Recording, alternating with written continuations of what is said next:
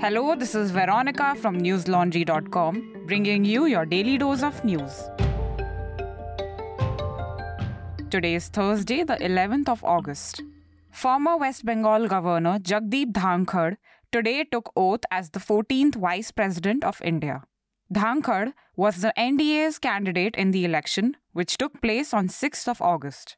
He won 74.36% of the vote, defeating the opposition's candidate Margaret Alva. Dhankhar was appointed governor of West Bengal in 2019. He was a lawyer by profession before he entered politics. After short stints with the Congress and the Janata Dal, he joined the BJP and has been a party member for nearly 20 years. The Supreme Court today said that there had to be a balance between the welfare of people and the economy losing money. The court made the observation while hearing a petition asking for the Election Commission to bar political parties from promising freebies in election campaigns. Aam Aadmi Party has opposed the petition. The party said that schemes for socio-economic welfare for disadvantaged masses cannot be described as freebies. A bench of Chief Justice of India N.V. Ramana and Justice Krishna Murari, however, refused to look into the deregistration of parties over freebie distribution. During the hearing, the CJI said that it was definitely an issue of concern and there was a need for financial discipline. Live Law reported. Ramana also said that since the country had the ECI as an independent body, there was a question of the extent to which the court should interfere or go into the issue. Earlier this month, the court had opined that an expert body which consists of stakeholders be formed to address the issue. The case will be heard again on 17th of August. Listeners, it appears that the petition against freebies is only one of the AAP government's worries. Recently, the Delhi government rolled back its new excise policy shortly after the Lieutenant Governor recommended a CBI probe into the policy. There were allegations of procedural lapses and violation of rules. A cabinet note blamed court cases filed against the policy for the shortfall of revenue. The note said the cases as well as interim orders passed by the Delhi High Court led to a significant blockade of government revenue. But what were these cases and the orders passed? If you would like to know more about this, you can read my colleague Shiv Narayan Rajpurohit's report on newslaundry.com. It is titled, Delhi's Liquor Policy Woos. Courtroom Drama Tells the Other Side of the Story. We're able to bring you such reports and analysis because we don't depend on governments, political parties, or corporations for ads. News Laundry is an ad-free platform. We rely only on you to support us. So, if you're not a part of our independent news model already, head over to newslaundry.com and click on the red subscription button on the top right corner of the screen. Subscription plans start as low as 300 rupees only. Pay to keep news free.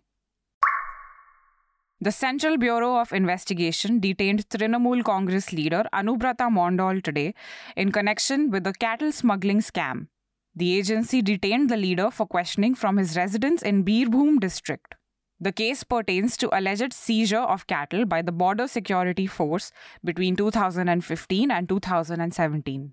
According to the CBI's FIR, the cattle seized by the BSF were undervalued and auctioned to prevent traders from purchasing them at low prices and legally reselling them in Bangladesh. It has been alleged that part of the sales proceeds went to TMC leaders and government officials. Mondal had skipped 2 summons issued to him earlier this week. On Monday, the TMC leader went to the state-run SSKM hospital for a health examination when he received summons. He skipped a second summon which required him to appear before the CBI on Wednesday. At the time, Mondal's lawyers had gone to the CBI's Kolkata office and said he was not well. Speaking to the media, Mondal's lawyer Anirban Guha Thakurta said the CBI had not arrested the leader yet. He said that Mondal has been served a notice under Section 41 of the CRPC and has been taken to Asansol for questioning. 3 soldiers were killed in a gunfight at an army camp in Jammu and Kashmir's Rajouri this morning. Additional Director General of Police Mukesh Singh said that someone tried to cross the fence of an army camp in Pargal. An exchange of fire took place and 2 terrorists were reportedly killed. 5 soldiers were reportedly injured in the attack. The 3 soldiers who were killed have been identified as Subedar Rajendra Prasad, Rifleman Manoj Kumar, and Rifleman Lakshmanan D, Times of India reported. It has been suspected that the terrorists belong to a suicide group.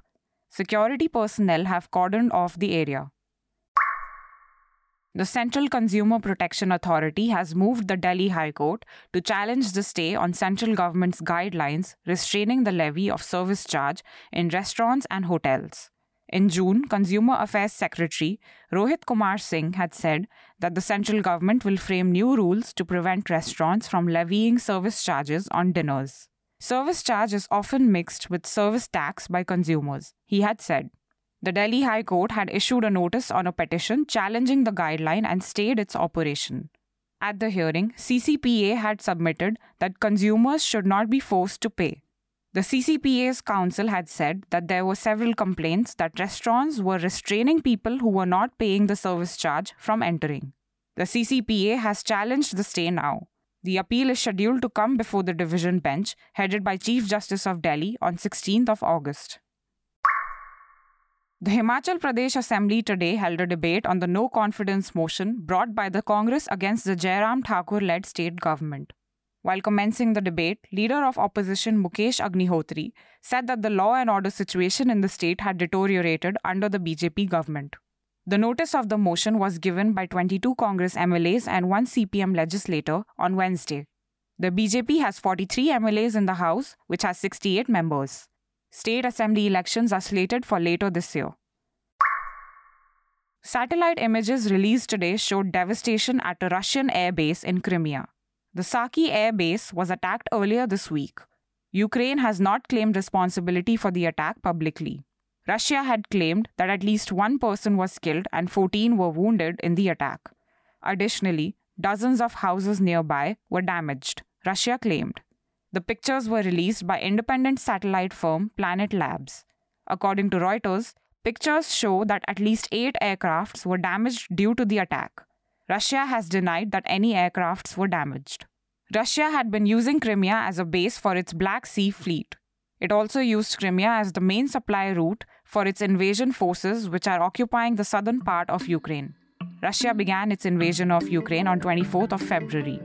That's all the news we have for you today. Have a great day or a good night depending on where you're listening from. See you tomorrow.